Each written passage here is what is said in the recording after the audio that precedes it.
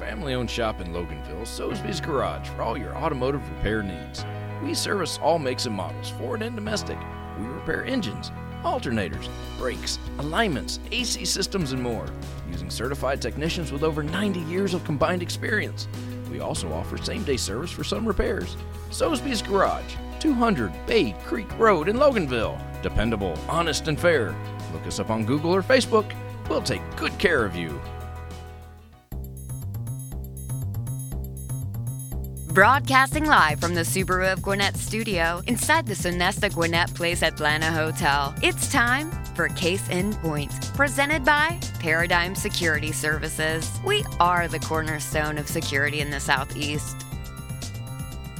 Hey everybody, welcome to Case in Point, presented by Paradigm Security Services. I'm your host, Rick Strong, the president of Paradigm Security Services, and we're excited to be with you today on Business Radio X.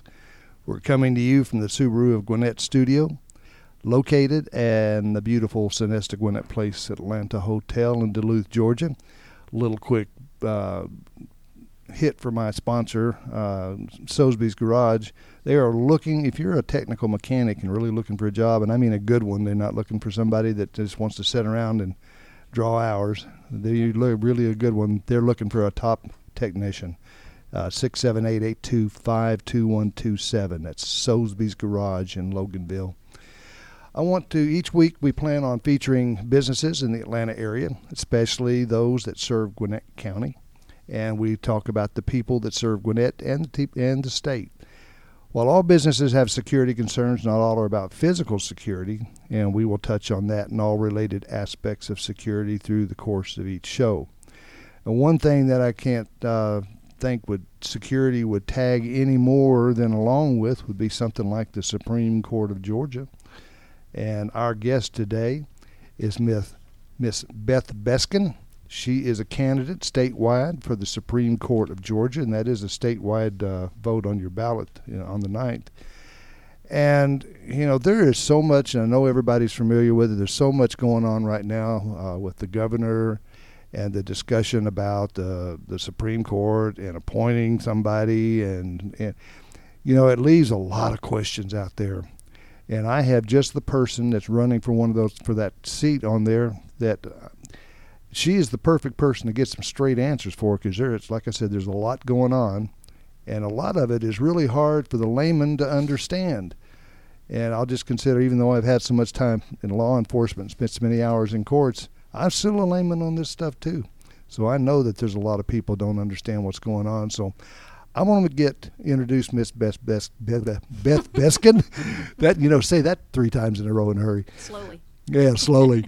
But Beth, it's so good to have you here.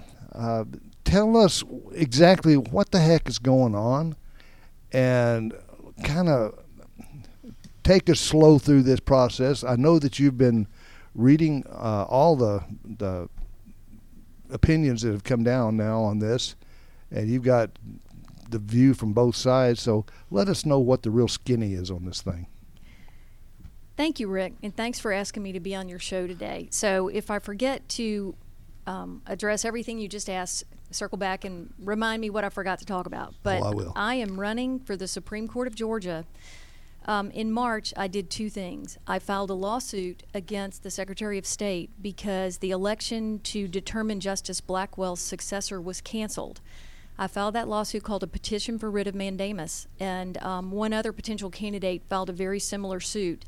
Those were just resolved last week by the Georgia Supreme Court, so we will circle back and talk about that opinion and its implications. But that same week, I filed the qualification materials to challenge an incumbent, and that is the race I'm on the ballot for June 9th. The reason I did that, I was traveling down parallel tracks because it was announced in late February that Justice Blackwell is going to resign in November, right, and announced at the same time that the governor's going to appoint his successor. So although the Blackwell election should have been happening right now, well, really yesterday, the elections were supposed to have been yesterday, continued to postpone to June 9th, it was announced that that election was called off or canceled. It truly was on the Secretary of State's website on Sunday, March 1st, as an election to be filled by election on May 19th. I thought that was wrong. I thought it was legally wrong because I didn't think Blackwell's seat was vacant. Vacancy is what triggers the governor's power of appointment. Right. In 3 important respects, the Supreme Court agreed with me in its opinion last Thursday, but I've been a lawyer for 30 years now, and I know that things don't ever end fast, usually don't end fast, and don't necessarily end the way you think they will or should. So at the same time, I know I challenged an incumbent. Why did I do that? Because the Georgia Constitution guarantees that we as citizens elect our judges and justices. For the constitutional scholars out there, that's Article 6, Section 7, Paragraph 1 of the Georgia Constitution, and it says we elect our justices for 6-year terms. Well, just about everybody gets the seat by appointment. There aren't any elections onto the court, and I think after this Supreme Court decision from last Thursday, there will be even fewer of those. And I looked at all of that, and I said, the way I can actually get on the ballot is to challenge an incumbent. And I think there will be more of this in the future because I think the natural result of the Supreme Court's decision last Thursday is that people will challenge incumbents. And so I went into the week of qualifying saying I'm going to do one to three things, one, two, or three. I am going to attempt to qualify for the Blackwell seat because I don't think it's vacant, and I think that the election is scheduled. If I'm not allowed to qualify for the Blackwell seat, I will file a petition for writ of mandamus, which I did on Wednesday, the day ahead of the other litigant, John Barrow. And then if the administration does not relent or change its mind, I'm going to challenge an incumbent on Friday. And I did all of those things. And I waited until right before the close of qualifying, hoping that the administration would reverse course. But I am on the ballot. A lot of people are confused about that. And so I am running to get elected. I think I've got the best qualifications. But if I win, I will be the first person to ever unseat a sitting Supreme Court justice. And incidentally, I will also be the first woman elected initially onto the Supreme Court rather than appointed onto the Supreme Court. Well, one thing that I think is important, is that the reason you're doing it? Is it so that you will have the notoriety of being the woman that did it or the first person that did it, or I think it's important that, because I know what your view is on that, so I think it's important that you get that out. No, I'm doing this because I want to serve on the Supreme Court. And for me, that means running for the seat and getting elected. I actually started running for the Supreme Court last year. There was another justice. There's only 9 justices on the Georgia Supreme Court. We've talked about 2 seats. Now we're talking about a third.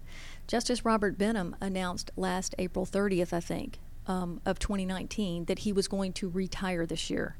And for all the listeners out there, the words retire and resign sound a lot alike, but they are totally different in their ramifications for justices. So last April 30th, Justice Robert Benham announced he was going to retire this year. He would have been on the ballot right now as well.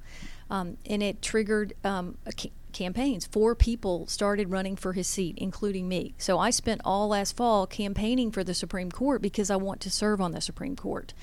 And then in December, he announced December 5th that he was going to resign instead of retire. The effect of that was all the campaigns immediately stopped. His successor has since been appointed. So the citizens were going to have the opportunity to have an open seat contested Supreme Court election for the first time since, all you legal scholars out there, the last time, trivia buffs, the last time that happened was 1982. The last time we had a contested open seat Supreme Court election, which is what the Benham election would have been, was in 1982. Another interesting fact, the last time there was a Supreme Court contest, meaning more than one person on the ballot, was in 2006. So yes, these justices have to run for re-election, and that's another interesting point. Hold that thought. They have to run for re-election every 6 years. They're usually on the ballot alone. It was 14 years ago that somebody challenged an incumbent, and I would like to point out I'm running against an incumbent, but it is not my opponent's re-election because he's never been elected to the Supreme Court. It is his initial election to confirm the governor's appointment. An appointment. Yeah. Correct. And so I have a lot of friends who are judicial candidates, and many get their jobs initially via appointment. But when they go to run in the next election, that's why their yard signs say keep Judge X rather than re-elect, because you're not re-electing them, you're electing them for the first time. So I want to serve on the Supreme Court. For me, the path is to get elected. And another thing, Rick, I've thought about this, and I've looked at appointees, and I'm now 60 years old, and I love my age. But I can't recall a 60-year-old getting appointed to a court in Georgia, certainly not to an appellate court position. So back to, we've only ever had 5 women. They were all appointed. They were all appointed at a far younger age than the age of 60. All judges usually are appointed at an age far younger than 60. I'll say that a few people running for judge right now, including the other person who wanted to run for the Benham seat, I was the 3rd youngest in that race. So I think all the other older lawyers have thought, well, if I'm going to get on the bench, it's going to be by running for the seat. Well, and, personally, I'm one of these strange people that feels like appointments are great, but I'd really rather see people elected to this so that there's some kind of accountability. You have a say-so in it, whereas if it's just an appointment, you really have no say-so as a voter or as a citizen. Well, I would say this. 8 of our 9 current justices were appointed, and clearly a governor is not going to appoint someone whose political philosophy is fundamentally different than that of the governor.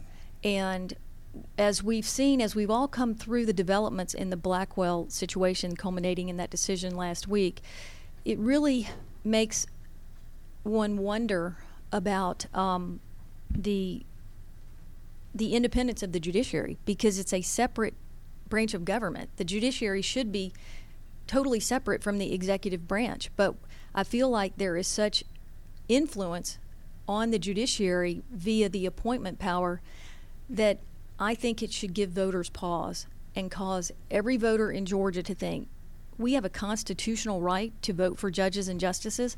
Let's just go do it and welcome judicial race contests. I totally agree.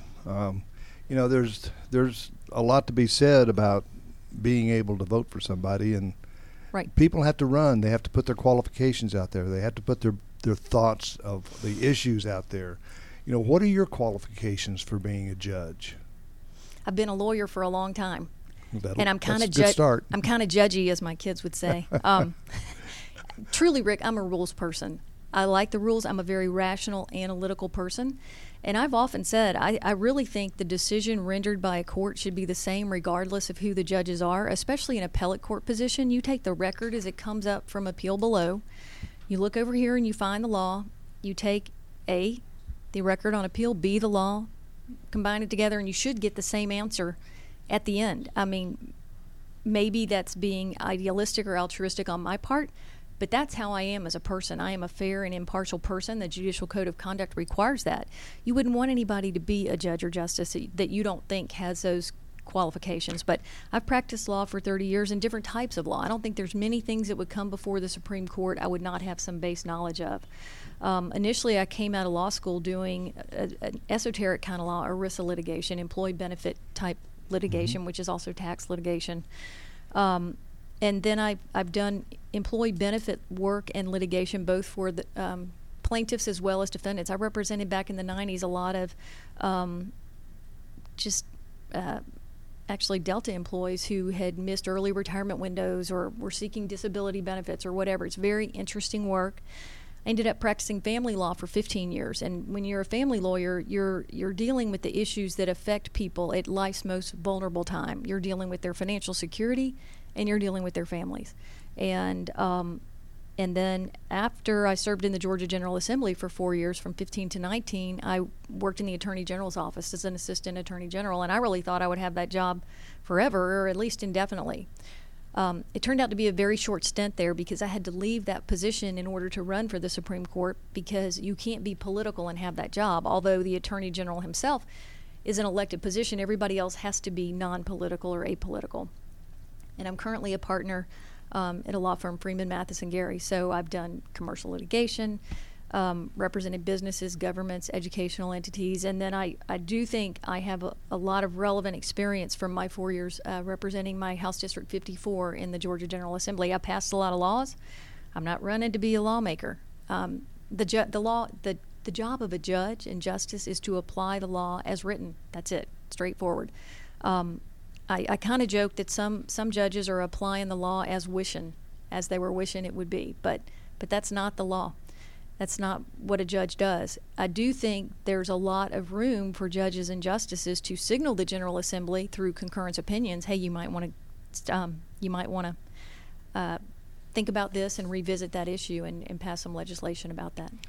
Well, I know that there's a tremendous, you can see a lot of people today that want to go out there, and a lot of judges, let me rephrase that, prime example of all the stuff you're seeing on TV right now, that want to, the heck with the law, the heck with what it says, I'm going to do it my way. And, that's something I think that's bothering a lot of citizens in the United States, both conservative, liberal, Republican, Democrat, red, blue, whatever you want to call them, is that there's a lot of people talking about judges that just don't get that blind look and just take the facts, just the facts, and go from those. And from what I hear from you, that's basically how you do it. You look at the facts as they exist, how they apply, how they've been applied, how they've been ruled upon, and then make your judgment.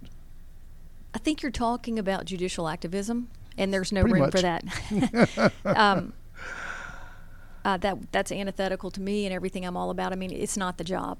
The job of the judiciary is to find the law, to apply it as written, and to signal the lawmakers if they need to revisit or think about a particular area. But it's interesting that you say that, Rick, because I'm in a race. I'm campaigning against an opponent, an incumbent, and I've seen some things put out there by supporters of his, and I don't know if I've seen it all, but I've seen a lot of it, and I've been called everything from a far right ideologue to a far left.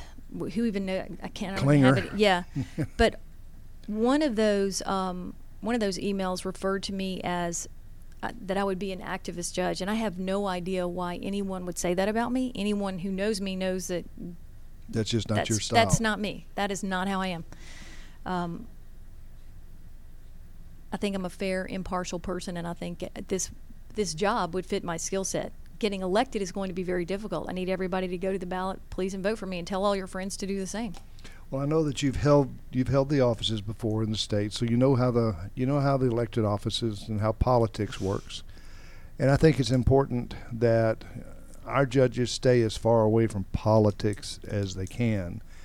Is that kind of where you come from on that?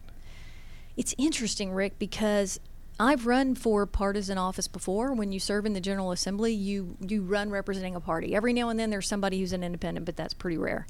But most of our judicial seats in Georgia are nonpartisan. The Supreme Court clearly is. There's some exceptions for some county probate courts, for example, are partisan. But so it's nonpartisan, but boy, is it political. It's political. Let me tell you, I'm in the middle of it. Apparently, it's political because when you look at the interests behind maintaining the status quo, since I filed to challenge my opponent on March 6th, my opponent has raised more than $500,000. Go look at his ethical disclosures. You can go there by going to ethics.ga.gov, search for his name, click on contributions. Looking through financial disclosures is extremely interesting. Look at his supporters, many of whom are attorneys who have cases, obviously, who come to court. Yeah, and that's just, unfortunately, the nature of the system we have now. I don't know if it's possible for the people who would have the ability to do so to get money out of judicial elections. I don't know how that would work, but it's not like it's a blind trust or a lockbox. Judges know who has contributed to their campaigns.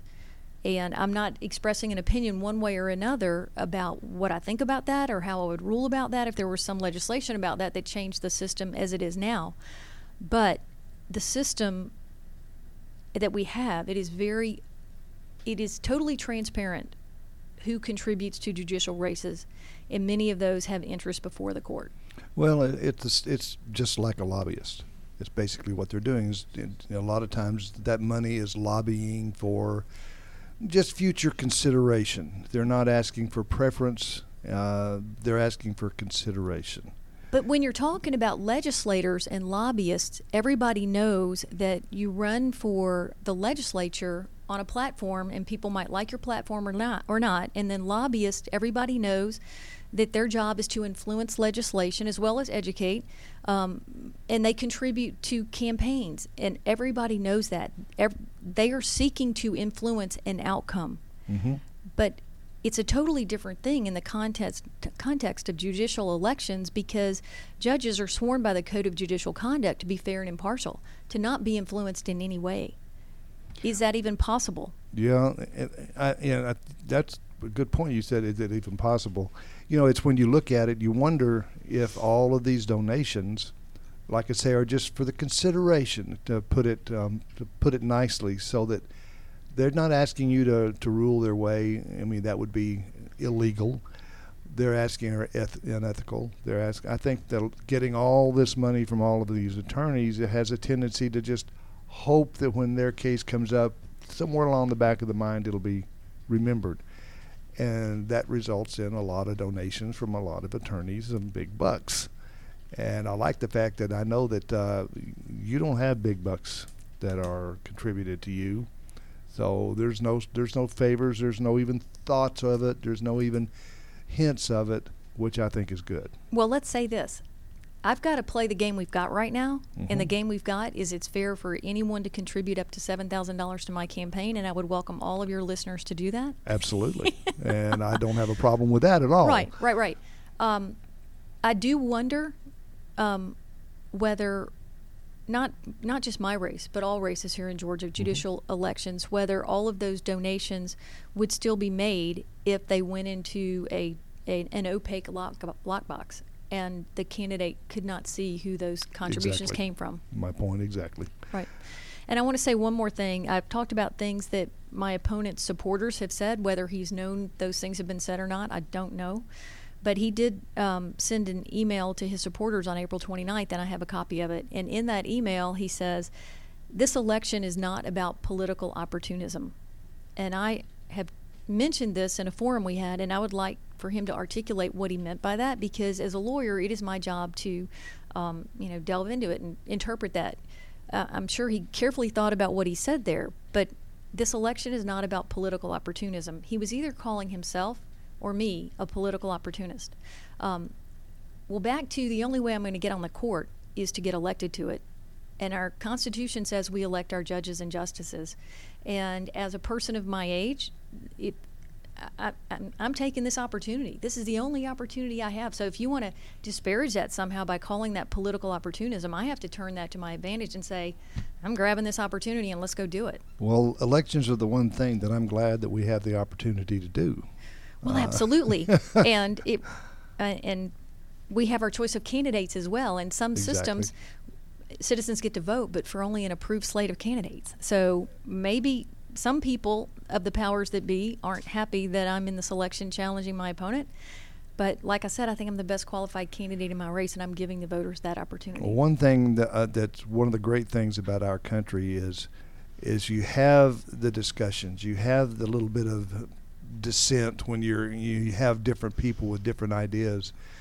And I like the fact that when there's a little bit of upheaval, then obviously somebody's thinking a little bit differently than somebody else, and to have the opportunity for the people that think a little bit differently to vote for those people is what America's all about. It's about reaching out and having that opportunity to put somebody in office that thinks the way you do, or at least on some of the things thinks the way you do. And thank God not all the things everybody thinks like me, or we'd all be in trouble.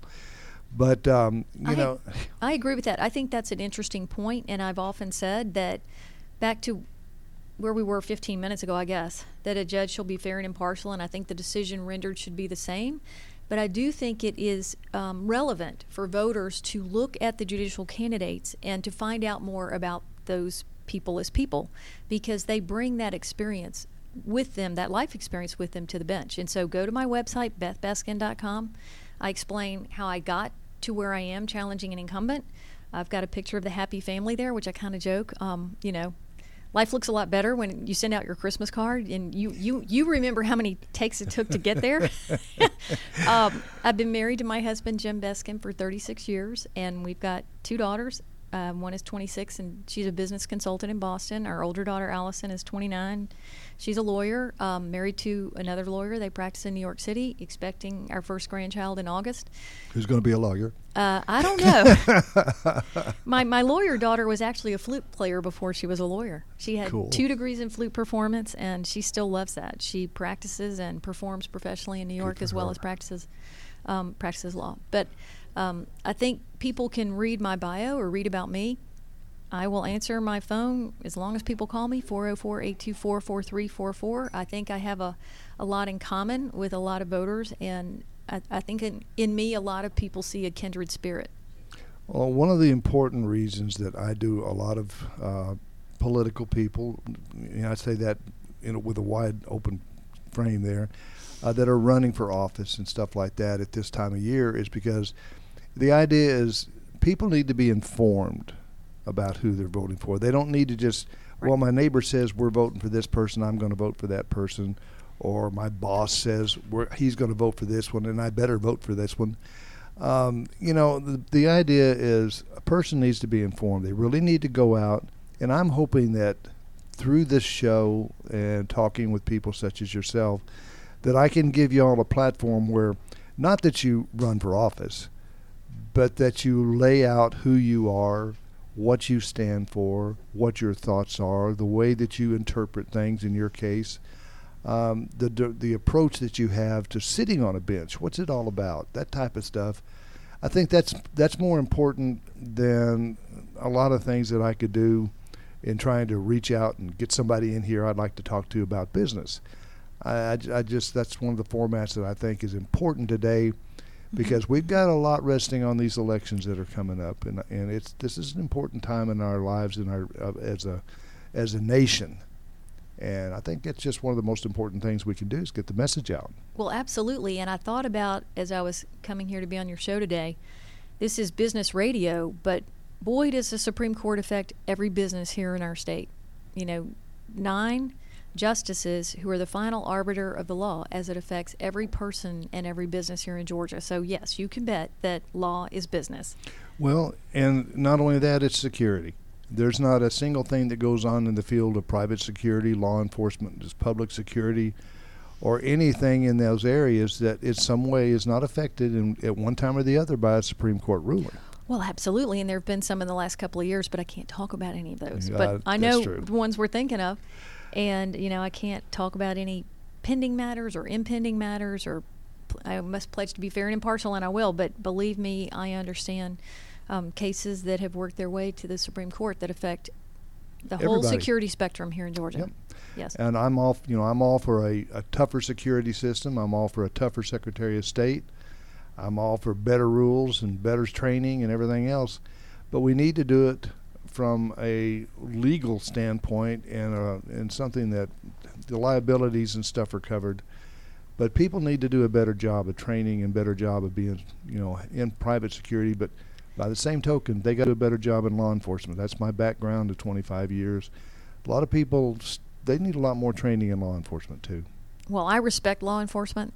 Absolutely. I've never been in law enforcement. I've been in law for 30 years. Well, I'm thank all you. about law and the rules, but I have a huge respect. When I served in the General Assembly, I got to go on a ride around with one of the Fulton County Marshals as they were visiting Community Supervision Office, and it was an extremely interesting day, and I enjoyed meeting the officer. I enjoyed meeting her, is it called a probationer?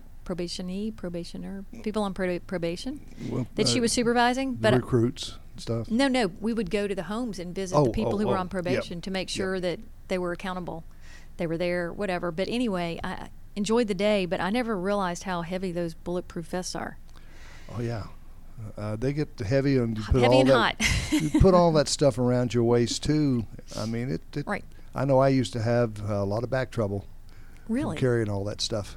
It's heavy. How many years did you work in law enforcement 25, here in Gwinnett? City of Atlanta. Okay. And it was, last 15 years, criminal investigations ended as white collar crime over white collar crime.